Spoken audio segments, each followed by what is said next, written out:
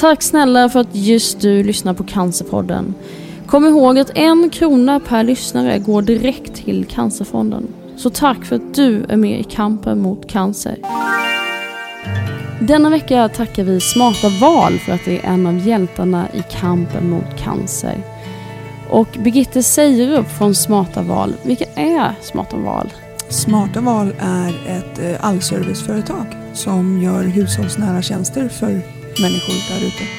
Det är städning, det är trädgårdsarbete, det är ibland marktjänst, det är småfix. Det här med att man behöver hänga upp någonting, borra en betongvägg. Man behöver förstädat hemma, man behöver att förordna trädgården. Alla de här måsten som man kanske inte alltid vill ägna sin tid åt. Alltid. Och ni ser ju verkligen till att vardagen blir väldigt stressfri. Och varför tycker ni en stressfri vardag är så himla viktigt? En stressfri vardag är ju det absolut viktigaste. För att behålla din hälsa, det spelar ingen roll om du har blivit drabbad av någonting eller du går runt och bara liksom är fri från alla bekymmer och problem. Men du måste ju ägna dig åt återhämtning för att hålla i längden helt enkelt. För att behålla din hälsa oavsett var du är i livet. Och vi är så tacksamma att ni finns. Tack snälla Smarta Val som är en av hjältarna i kampen mot cancer denna vecka. Och Smarta Val hittar ni i Stockholmsområdet och ni når dem på 08 684 384 39 eller på www.smarta-val.se. Maria Montazami har vi alla lärt känna via Svenska Hollywoodfruar där hon har lyckats charma alla. En äkta tv-personlighet som är precis likadan i verkligheten. Maria har medverkat i samtliga säsonger sedan 2009 och där får man följa hennes liv i Laguna Niguel i Orange County, lite söder om LA. Där bor Maria med sin man Cameron och deras 4 barn. Genom åren har hon utvecklat olika idéer och idag har hon förutom eget vin, västkollektion och porslin ett helt eget varumärke inom mode som hon driver tillsammans med sina döttrar. När vi ses i studion i Stockholm pratar vi om IPL och Marias bröstimplantat. Tankarna kring cancer och rädslan för den, skräcken för mammografin, om knölen på bröstet och om hur hon inte räds för att operera dem. Men vi pratar också om det glada och lättsamma levnadssättet och om hennes enormt positiva inställning och om att aldrig ge upp. Häng med i detta underbara och lättsamma avsnitt. Det här är Cancerpodden, presenteras i samarbete med Acast, produceras av Kid Eriksson och jag heter Anna Benson. Här är Maria Montazami.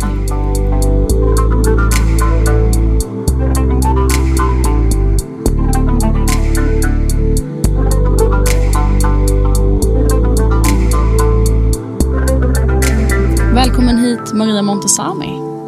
Tack så jättemycket Anna. Det är faktiskt väldigt kul att få vara här. Ja, det betyder otroligt mycket. När kom du till Sverige? Jag kom tillsammans med Sara och Hanna. Vi kom från Oslo. Så vi kom faktiskt igår eftermiddag. Och det känns som du är här oftare nu för tiden. Jag tycker nästan jag bor här. Jag är ju här jätteofta. Jag känner mig så svensk och jag är så glad att mina barn... Det blir liksom så roligt för dem också, för nu blir svenska saker inte sån där, du vet vi måste köpa snabb makaron och ta med väskan, utan nu har vi liksom, vi är här oftare så det känns mer som hem för dem också. Och hur kommer det sig? Ni har ju massa projekt i Sverige och även i Norge vad jag förstår. Nu spelar vi in ett program i Norge som var ganska kul, det heter 4 stjärnors middag. Det är ungefär som 7:30 hos mig. Och det roliga var att de kom till mitt hus i Kalifornien så jag fick laga mat för dem. Och sen flög vi till Norge för att få äta god mat. Men nu har jag, Sara och Hanna, vi har ju börjat med Montazami Brand Clothing som går jättebra. Så nu är vi här för att göra en pop-up shop nere i Skåne. Så det är ju projekt nästan hela tiden. Väldigt kul. Jag har hört, och nu är frågan då om det här är sant eller inte. Men när du checkar in på ett hotell så står det alltid ostbågar eller ostkrokar som du säger. Och gott blandat på bordet när du kommer in där. Anna, du har tyvärr helt rätt. Till och med i Oslo på hotellet står en påse ostkrokar. Och jag är ju så svag för ostkrokar, så det liksom första 10 minuterna när man är helt själv, man har stigit av planet, åkt taxi, man bara kör in hela påsen. Och det värsta av allt är, till och med sa, nu var det Hanna som öppnade påsen, jag hann inte ens öppna den. Så vi är verkligen ostkroksberoende och jag tror att vi alltid kommer vara det. Det är ju fantastiskt. Så det blir en del ostbågar, eller ostkrokar. Massor med ostkrokar. Vad härligt. Hur mår du då? Jag mår faktiskt väldigt bra. Jag tycker att livet är bra och skönt och lugnt. Nej, allt är faktiskt väl. Inga krämpor eller åkommor höll jag på att säga? Jo, tyvärr. Jag gjorde ett jättestort misstag av att göra någonting som heter IPL. Vilket är att man kan ta bort bruna fläckar, solfläckar som man kan få i ansiktet, speciellt när man kör bil. Så det ska jag göra nu innan jag åker till Sverige och var riktigt stilig, tänkte jag. Och jag gjorde det. Och så när jag ligger där i stolen så sa den här doktorn, skulle du vilja göra på ditt bröst också? Ja, sa jag, kör på, ta hela bröstet, alltså då här uppe. Och det är någon laserteknik? Det är laser och tyvärr var huvudet på lasern sönder. Så jag har haft en grill. Det är som om man skulle ha tryckt ett sånt märker det som man märker kor. Tryckt på hela mitt bröst i form av en ventil. Det är så exakt rutigt. Så jag har haft ett rutat mönster i över 2 månader och inte kunnat haft en V-ringad t-shirt. Oj, vad... Så om du frågar om jag har några krämpor så har det varit en jättestor krämpa. Och hur gör man åt en sån sak? Det går över och... Ja, nu har jag hållit på att bleka det för att det ska få samma färg och det gör att det blir extra rött, så det har bara gått neråt. Så nu har jag slutat med allt och nu får det läka som bäst som det vill. Du är väldigt modig som vågar sådana där saker. Det var nog ett av de modigaste och samtidigt dummaste jag har gjort. Så det är ingenting jag rekommenderar. Men sist vi träffades, det var ju hemma hos dig i vad säger man? Orange County? Nej, det? Ja. I ditt fantastiska hus när du är med och lagar mat i Rosa kokboken tillsammans med mig. Då hade du träningsförbud på grund av en operation. Kommer du ihåg det? Ja, vad hade jag gjort då? Då hade du ändrat ditt bröstimplantat, vill jag minnas. Ja, det hade jag gjort. Berätta, vad hände där? Jag har ju haft bröstimplantat sen efter Nicholas var född. Så det blir ju kanske ungefär 17 år. Och när man hade de här som heter Salins med vatten så ska de bara räcka ungefär 5-7 år. Sa de då. Men jag hade i dem ganska länge, nästan 10-12 år. Så det är inte silikon utan det är någonting helt annat? Det är vatten som man har. Så då gick jag tillbaka och tog ut dem. För jag tyckte att de började bli lite hårda och det blev sånt där fult mellanrum mellan brösten som jag absolut inte tycker om. Och då bytte jag ut dem till någonting som heter gummy bears för att de ska bli mjuka, lite mer sladdriga. Riktigt såna härliga, fantastiska kvinnobröst. Och det tycker jag är ett av det finaste som finns. Naturliga kvinnobröst som kanske kan hänga lite, du vet, som kvinnan ska se ut. Så då, jag tyckte mina bara satt sådär jättepåsmäckade. Jag tänkte, ugly. Så nu när de jag har bytt nu är sådär lite dingliga och de hänger inte ner till magen, men jag tycker de svischar omkring. Jag tycker det känns mycket mer naturligt, så jag är jätteglad. Vad underbart. Är du aldrig rädd för sådana... Man pratar ju... Det är ju trots allt en cancerpodd och sånt där. Du är aldrig rädd för sådana saker när du gör IPL eller implantat? Eller? Jag tänker aldrig på cancer. Det enda gången när jag tänker på cancer, och det är det absolut värsta, det är när jag måste göra min mammografi 1 gång om året. Jag är livrädd. Jag tittar mig omkring på alla andra kvinnor som sitter där och är lika uncomfortable. Det är så hemskt. Och en gång så hade jag en liten knöl på mitt bröst. Så fick jag gå till våningen över. Och där var det massor med papper. Så här handskas du med din cancer. Du vet, allt sånt som man inte vill titta på. Jag tycker det är... Men lyckligt, men då tog jag ett prov och så fick jag ligga och vänta till doktorn hade tittat över. Och inom de 10-15 minuterna som jag fick vänta där, jag tänkte jag kommer dö. Det här är slutet, tack Gud för allt. Och sen kom hon in och var jätteglad och sa goda nyheter. Men jag kan bara tänka mig den personen som inte får det. Och sen blir en sån stark kämpare. Jag fattar inte var folk får sin kraft ifrån. Och likaså som du, Anna, blir en sån advocate. Eller vad heter det? En sån kämpare som samlar in pengar och gör så mycket för att research. Det är verkligen idoler i mina ögon. Vad fin du är. Men det var ingenting med knölen, det var okej allting? Ja, det var ingenting med knölen. Jag har aldrig haft cancer och jag tycker det är så skrämmande.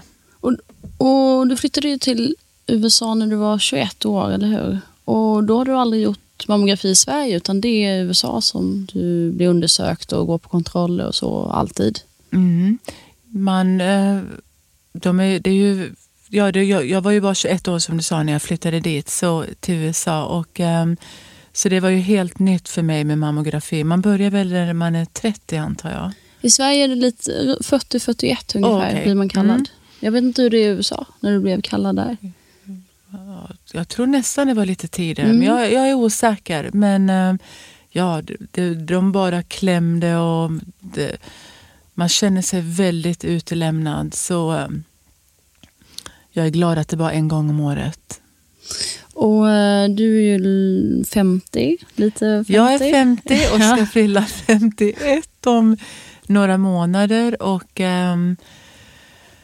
hur är det med cellgiftsprover i USA och så? Gör man det där också lika kontinuerligt som i Sverige? Det är ungefär vart 4:e år i Sverige som man blir kallad till livmoderhalscancer eller underlivscancer. Man tar prover och så. Har du gjort det någon gång? Det har jag säkert gjort. Jag har glömt vad det heter på engelska. Nej, men det har jag gjort när man tar ett prov helt enkelt i... Typ som en pap smear. Det är säkert samma. Ja. Men jag ska tala om att de sa till mig att jag behöver inte göra det, för är det negativt under så många år så behöver man inte göra det efter ett tag. Det är mer än vad jag vet. Så är det möjligen. Men tänker du mycket, för när vi såg senast så pratade du mycket om träning och sådär, och du älskar ju att träna, men då fick du inte träna. Men hur är det idag? Hur mycket tränar du och hinner röra på dig och sådär? Jag älskar att träna, jag älskar att röra på mig, jag äter ganska nyttig mat. Förutom ostkrokarna då? Ja, förutom ostkrokarna och allt annat. Men jag är inte den som tvättar av ett äpple under vattnet för att det kan vara cancerframkallande. Jag är väldigt arrogant, om man ska säga så, när det gäller sånt. Sköljer ingen sallad, sköljer inte salladen. Jag ser om det står already washed. Love it. Nej, jag är jättedålig på det. Jag sköljer ingen sallad. Men sen är jag ganska noga också. Jag tar liksom inte hela salladsbladet in till där smuts kommer, eller jag skär av toppen av, om jag köper till exempel romaine salad. Men jag är ganska dålig för det. Jag vet, jag har alltid varit det. Men jag köper ingen dietglass, ingen dietkola. Vi dricker inte så mycket soda. Inget dietsmör. Allt är vanligt. Är det mycket ekologiskt? Mycket ekologiskt, organiskt, absolut. Jag vet ju att en av favoritaffärerna, även min i USA, är ju Whole Foods. Och det är väl bara rent av ekologiskt, tror jag. Whole Foods älskar alla svenskar, inklusive mina 2 äldsta barn, Sara och Hanna. Men jag och Anna, min assistent, spenderar ju ganska mycket tid tillsammans. Vi lagar mat tillsammans och hon går och handlar. Både hon och jag är livrädda för Whole Foods. Och jag sa till Sara och Hanna, Kara, jag känner mig så lost, för vilsen i Whole Foods. Jag kan inte fatta hur alla kan älska chiafrön och jag vet inte vad är det, du vet. Så jag är tyvärr väldigt gammal, kan man säga gammalmodig?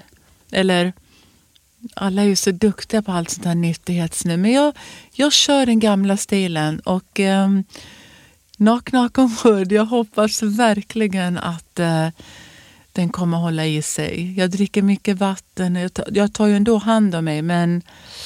Var handlar du någonstans då i USA? Jag handlar på...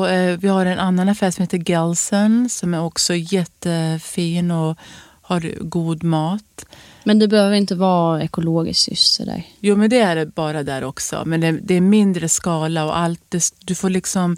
Det står grass-fed meat, inga hormoner och allt sånt där. Så vi köper ju inget som kanske är på rea, som är någon kyckling från Olles trädgård eller du vet, inget sånt, utan vi tittar ju ändå på the labels. Och det här med att inte skölja, är det någon, är du en gambler eller vad kommer det ifrån?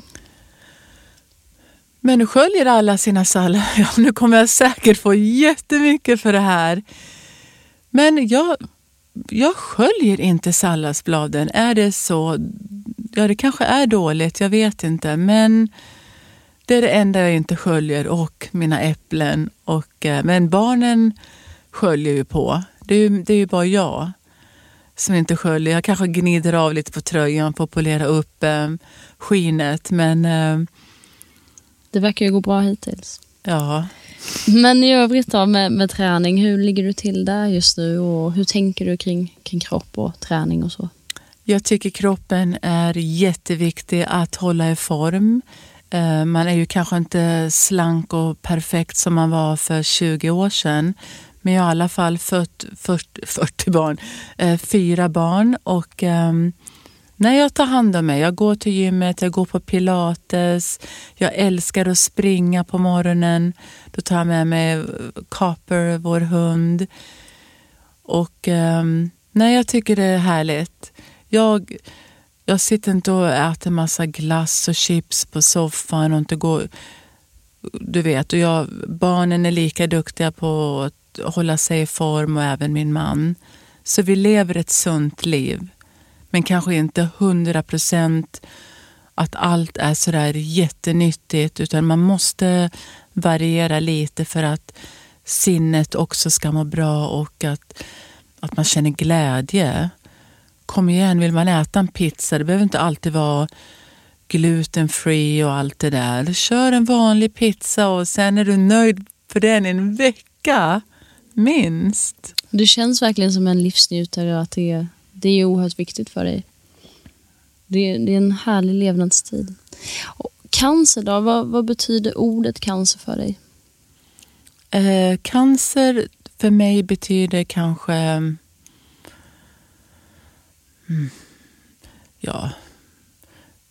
En sjukdom. Först kan man ju tänka sig att det är en sjukdom som är obotlig. Men nu är ju... Tack vare all research, nu går det ju framåt ändå. Jag menar, bröstcancer verkar ju som man kan bota, och många andra cancer när den blir tagen, att de har kommit på i tid. Men det är ju därför att det är så bra att göra alla dessa prover och gå på ständig kontroll. Det är ju det absolut viktigaste. Vissa människor kanske är så rädda att de skippar den där kontrollen, eller att de inte har råd eller sjukförsäkring. Så kan det ju vara i USA. Där har vi ju privat sjukförsäkring. Men jag tycker verkligen man ska utnyttja allt det. Likaså, som går till tandläkaren. Och det är ett måste helt enkelt. För nu besprutar sig så mycket och vår luft och allt sånt där förändras ju, och mat. När vi såg senast så var du väldigt splittrad i den här frågan. Vi pratade otroligt mycket om det såklart i Rosa kokboken. Och då var det som två Marior, och du nämnde det själv att en del av dig förknippar ordet cancer med döden, lite som du beskrev, men en annan del liksom kämpaglöd och styrka, och att de som verkligen överlever är så otroligt starka. Jag tänker Anna som din assistent, som jag tänkte vi skulle prata lite mer om, men som har överlevt cancer. Mm. Men det ordet kan ju också förändras, precis som du säger, i takt med att utvecklingen går framåt. Man har ju kommit en bit med forskningen på 2 år sedan vi sågs. När var första gången du hörde talas om cancer då? Jag vet inte kanske exakt första gången, men först var det väl kanske AIDS som man kommer mest ihåg när man var ung, och sen cancer. Cancer var så långt borta, det kanske någonting man tänkte skulle komma till äldre människor. Det var ju liksom, jag hade inte en aning om då att barn och att man kan födas, ja, du vet, det är så långt borta tyvärr, eller inte tyvärr. Jag vet inte riktigt vad jag ska säga. Cancer är någonting som jag aldrig riktigt pratar om. Jag har inte haft så många människor i mitt liv som har haft cancer. Det är väldigt, väldigt nytt. Vi har inte så mycket det i vår släkt. Och vilket jag är väldigt glad för. Så för oss, för man har ju hört att bröstcancer kan gå generationer efter generationer. Och vi har inte haft det. Och hoppas att vi aldrig får heller. Så... Din morfar gick ju bort i cancer. Hur gammal var han när han dog? När min morfar gick bort i cancer så måste han ha varit 80, väldigt osäker, 83, 84. Och, hur gammal var du då? Då var jag... Vad kan jag ha varit? Kanske 43, 44.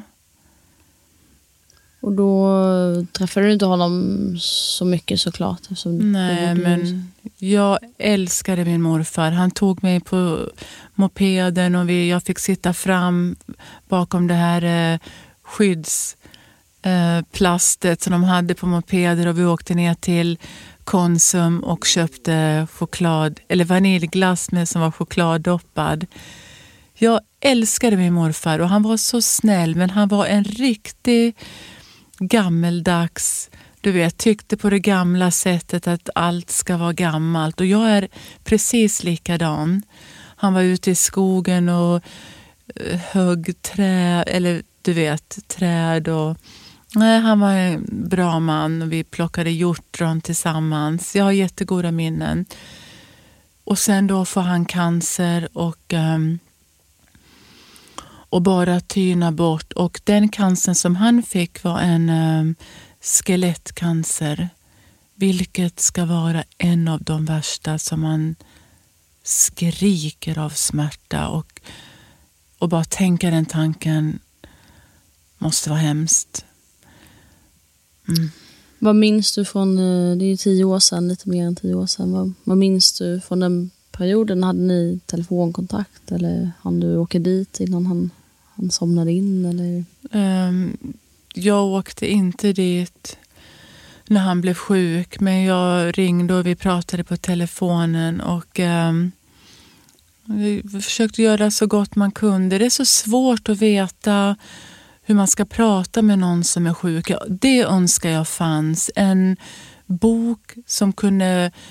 Vad vill den cancersjuka höra? Ska man vara jätteledsen tillsammans med dem? Eller ska man inte prata om det? Det är så svårt när en människa som står dig nära är sjuk. Och det behöver inte bara vara cancer. Man vet liksom inte vad man ska säga, och det blir så konstigt. Så... Det är någonting jag skulle kanske vilja lära mig. Det är nog väldigt svårt, tänker jag, att ha en bok. För det är så olika för alla. hur man vill bli bemött och vilken typ av cancer man har och vilken prognos man har och hur man mår och så. Eller om människor berättar om sina historier som vissa kanske tycker om att prata om det och känner stöd. Andra kanske inte vill prata om det alls. Hur mycket pratar ni om cancer hemma i Kalifornien? Vi pratar aldrig om cancer hemma i Kalifornien. Jag nämner aldrig, mina barn nämner aldrig. Ingen av oss. Jag tänker, ni har ju säkert folk i en närhet där hemma som blir drabbade. Ja, jag har vissa grannar, kvinnor som har fått cancer. Och då alltid bröstcancer. Jag läste att det är kvinnans vanligaste cancersjukdom även i USA, precis som hemma här i Sverige. Och prostata är den vanligaste för män. Men hur är det kring oktober månad så där, som är över hela världen egentligen den rosa månaden framförallt. Och jag vet att Pink Ribbon är en otroligt stor organisation i USA som driver kampen mot just bröstcancer och så. Hur märker man det hemma hos dig? I affärer och sånt där, tv och... Ja, det märker man verkligen jättemycket. Finns det någonting som amerikanerna är duktiga på, och speciellt tycker jag, och eftersom jag bor i Kalifornien, de är fantastiska på att gå långa breast cancer walks. De är jätteduktiga att medverka, samla in.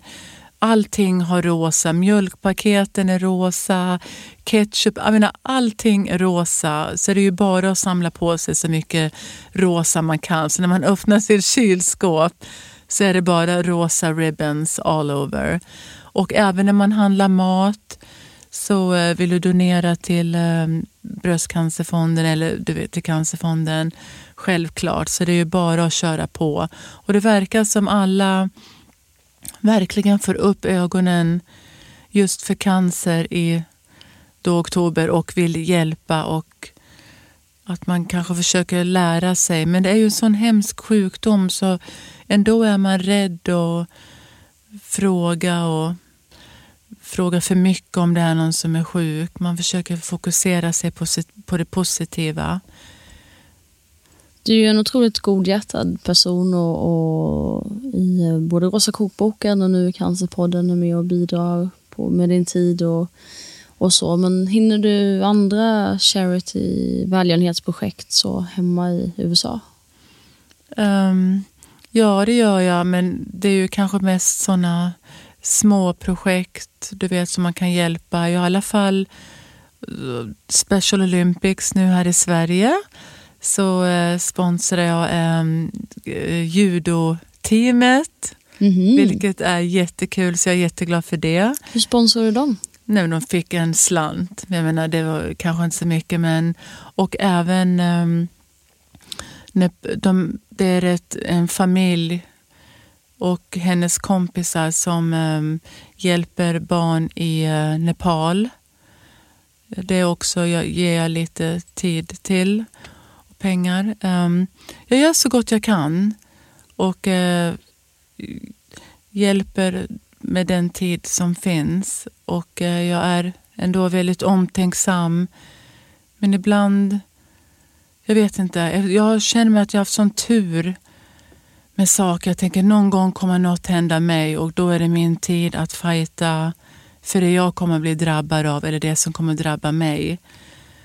Och, jag vet att du har hjälpt otroligt många, för du har ju en enormt stor fanbase, och dels träffar du väl alla dina fans, eller inte alla, men en del av dem en gång i veckan till och med hemma i USA ni dricker kaffe på Starbucks, och du tar ju dig verkligen tid och svarar och umgås och ger mycket av dig själv och så. Och det har ju hjälpt otroligt många, både folk som är drabbade av cancer men också av andra saker, så du är ju extremt omtänksam, verkligen.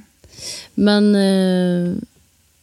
Anna, din assistent, har ju haft cancer. Hon kommer precis som jag från Småland, och hon fick bukspottkörtelcancer Vad fick hon för cancer? Anna fick en cancer där mjälten var tvungen att tas bort. Jag vet inte exakt vad den cancern heter, men hon var bara 19 år och själv tog sig till sjukhuset och fick svaret själv att hon hade cancer och vågade inte ringa till sin mamma för hon visste att hon skulle bli alldeles olycklig, så hon ringde till sin pappa.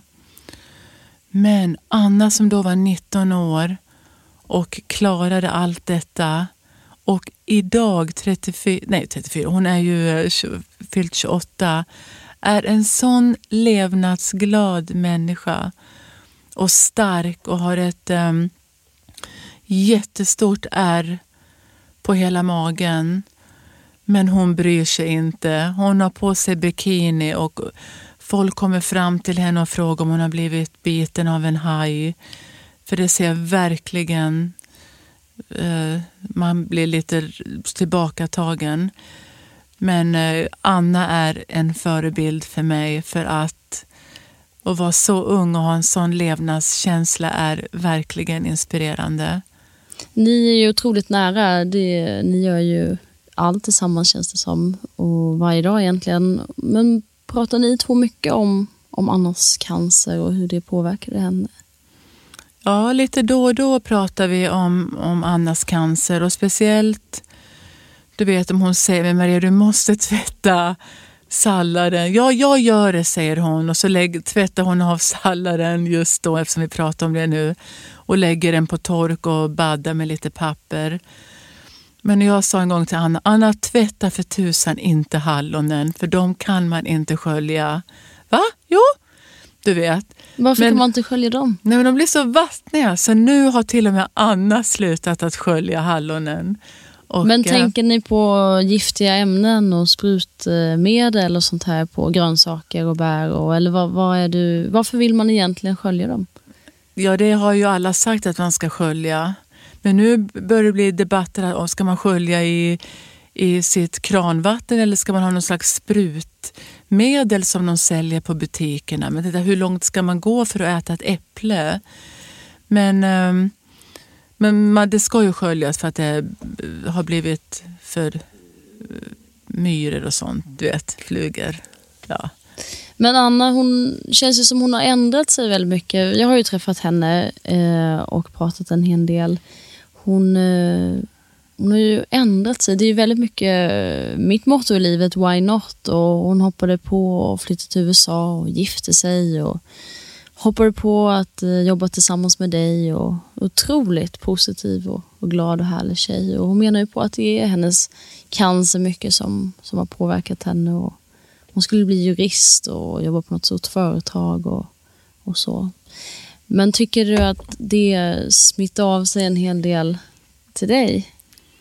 Jag tycker Annas glädje och hennes lust för att leva har smittat av sig inte bara på mig utan på mina barn, på Cameron.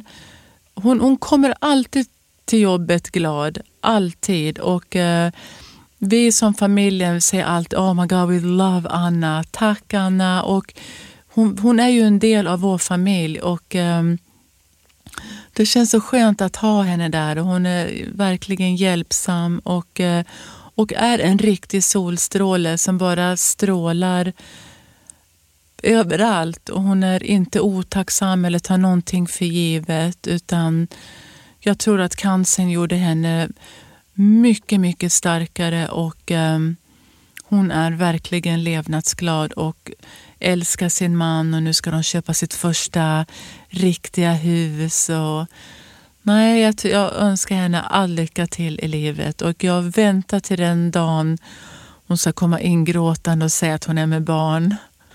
Hon är inte riktigt, vill kanske inte just nu ha barn. Men jag säger till henne, Anna, den dagen du kommer in och gråter att du är med barn, då kommer jag skrika av glädje. För hon vet inte riktigt än vad kul det är att ha barn, tror jag. Din familj är ju oerhört betydelsefull för dig och du pratar alltid om det i alla sammanhang. Och kanske mycket därför du är så otroligt folkkär och omtyckt och så, att du ger all din kärlek till dina nära och kära. Men pratar ni mycket? Jag tänker ju då, får du hjälpa mig, Hanna, Emma och Sara. Sa jag dem i rätt ordning? Sara är äldst med 25 och sen Hanna och Emma och Nicholas. Och Nicholas, ja. Men tjejerna, pratar ni mycket mammografi? Bröstcancer? Vi pratar faktiskt inte mycket om det, men alla mina barn har ju blivit till exempel vaccinerad för, jag vet inte vad den heter på svenska, sprutan som man får för att man inte ska få livmoderscancer. Och även min son har fått en sprutan som man tar 3 gånger och så är det kanske 6-9 månader emellan. Allt sånt som man kan göra för att prevent eller förebygga, det är vi ju på och det tar vi ju väldigt allvarligt. Men ingen av dem röker och de är ju också väldigt duktiga på att äta och röra sig. Men vi pratar aldrig om cancer. Det är väldigt nytt för oss och vi gråter ju för minsta lilla, så jag kan tänka mig om jag skulle komma hem och säga att jag har cancer. Vi skulle liksom alla bara lägga oss ner och skrika och gråta. Ja, kanske till jag dog, jag vet inte. Jag menar, det skulle vara en sån förödelse och det skulle kanske förstöra vår familj. För vi är så tajta och vi är så... Men jag vet inte om vi skulle ha en sån styrka att se någon av oss lida och gå under. Det skulle liksom inte gå. Tyvärr. Är du rädd för att få cancer? Jag tror att jag inte kommer få det. Eftersom jag inte sköljer min sallad och tänker att jag kommer säkert vara en sån där som lever jättelänge och kommer gnata på mina barn och på min man. Eller så går det andra hållet. Ja, jag är självklart livrädd för cancer. Men jag tror att man ska inte sitta här och jinxa sig själv. Jag tror att jag kan ha tur att den inte kommer. Och om det skulle hända, du nämnde familjen, men hur skulle du reagera, tror du?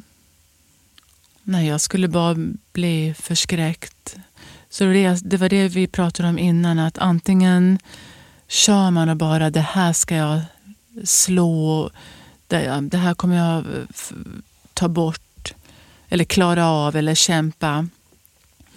Och sen då blir man jättemotiverad och jätteinvolverad. Och antingen blir man en sån eller så blir man bara helt...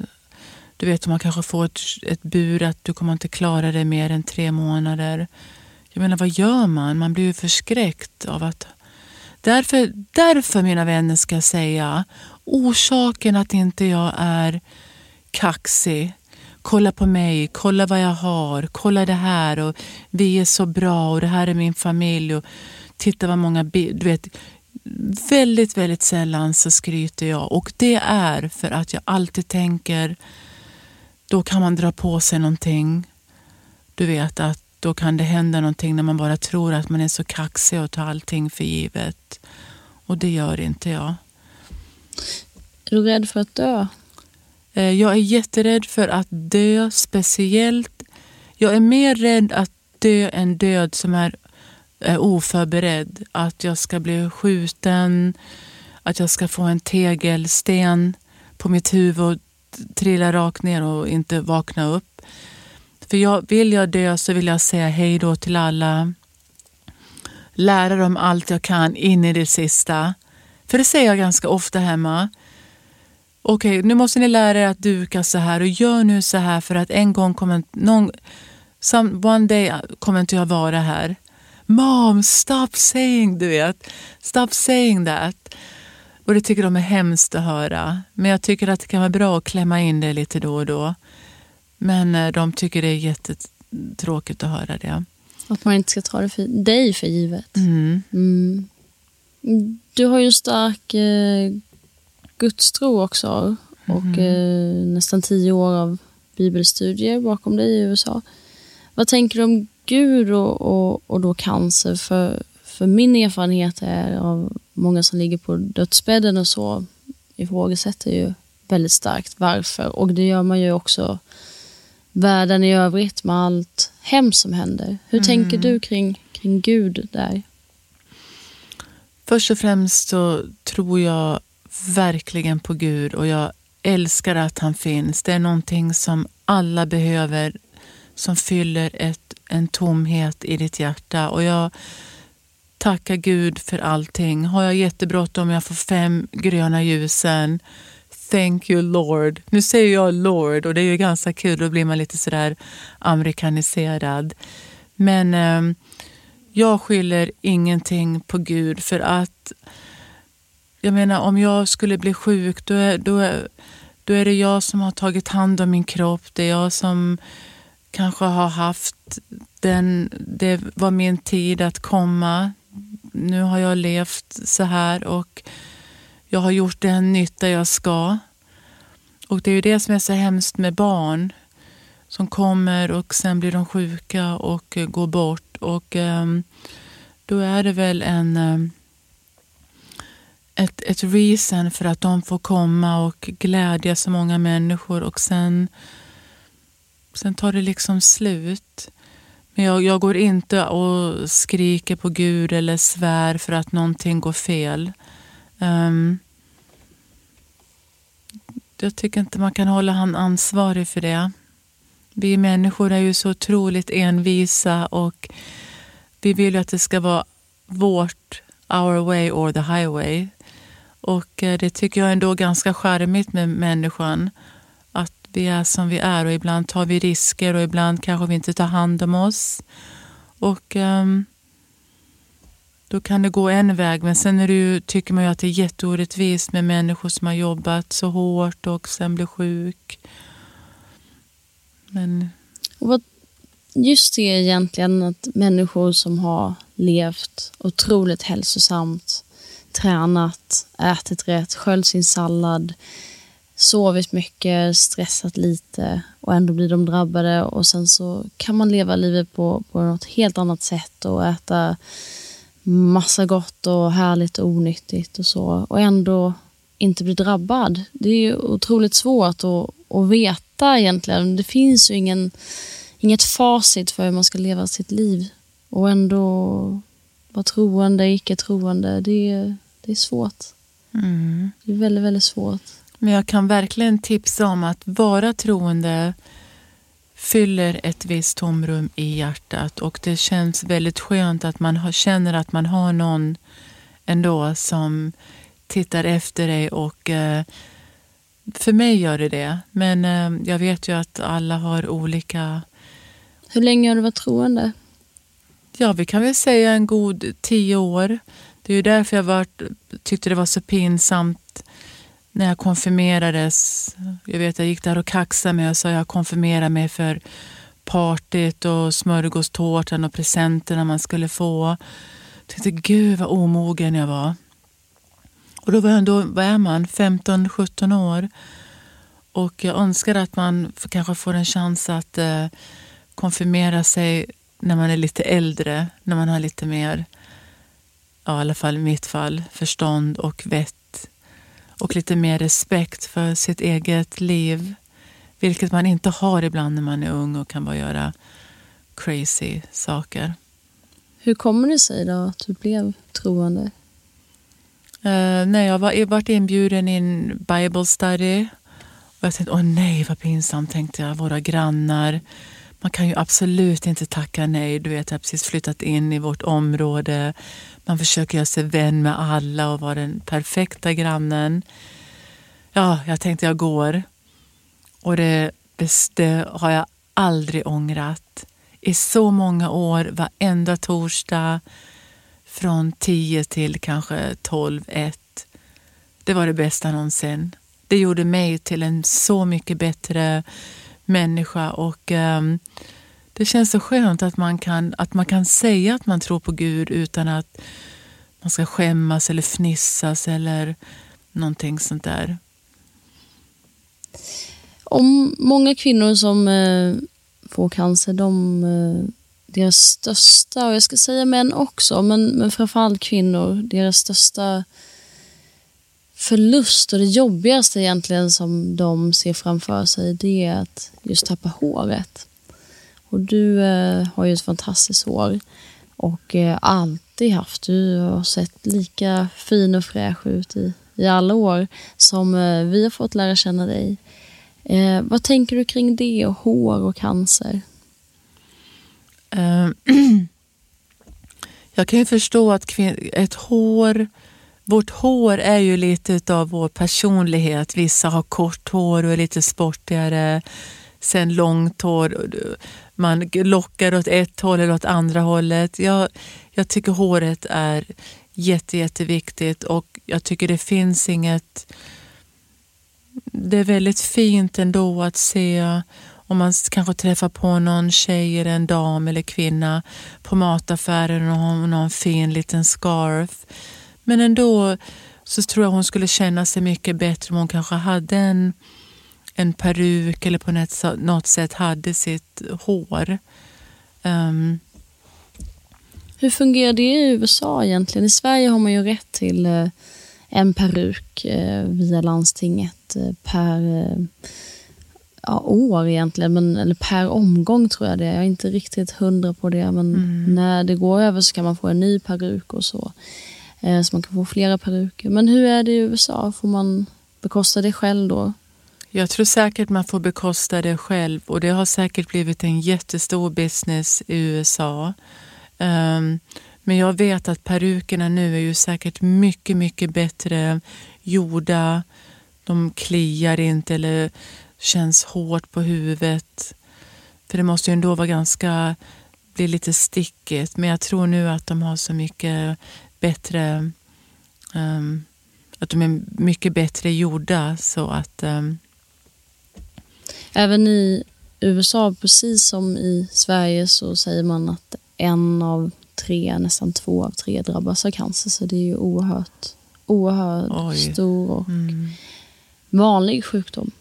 Men de flesta överlever. Man säger 64% i USA. I Sverige är det 65% av alla som drabbas som överlever.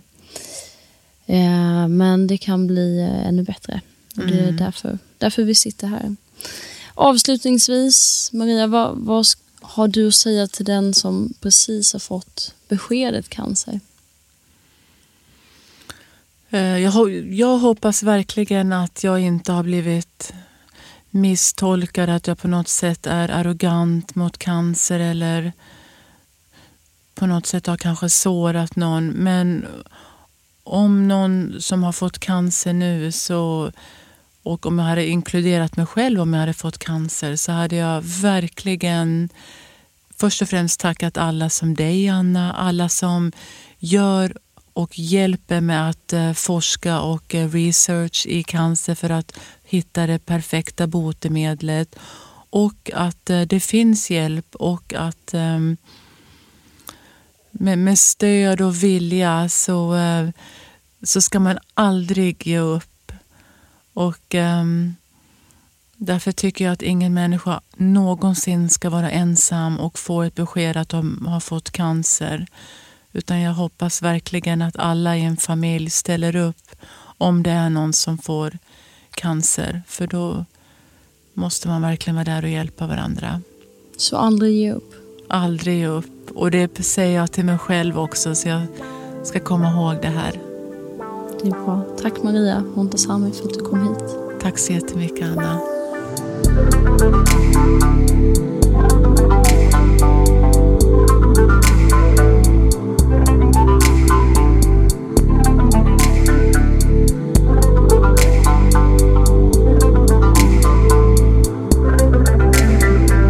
Ja, hej, det är Maria Montazami igen. Jag vill passa på att berätta om nästa veckas avsnitt som är en hårskola med GHD. Där får ni lära er vad ni kan göra med ert hår oavsett om det är peruk, håret som precis har växt ut eller under behandling. Och även höra den nya tekniken From Hair Talk som är lämpad för cancerpatienter. Ni kan också vinna en massa underbara stylers. Så tune in!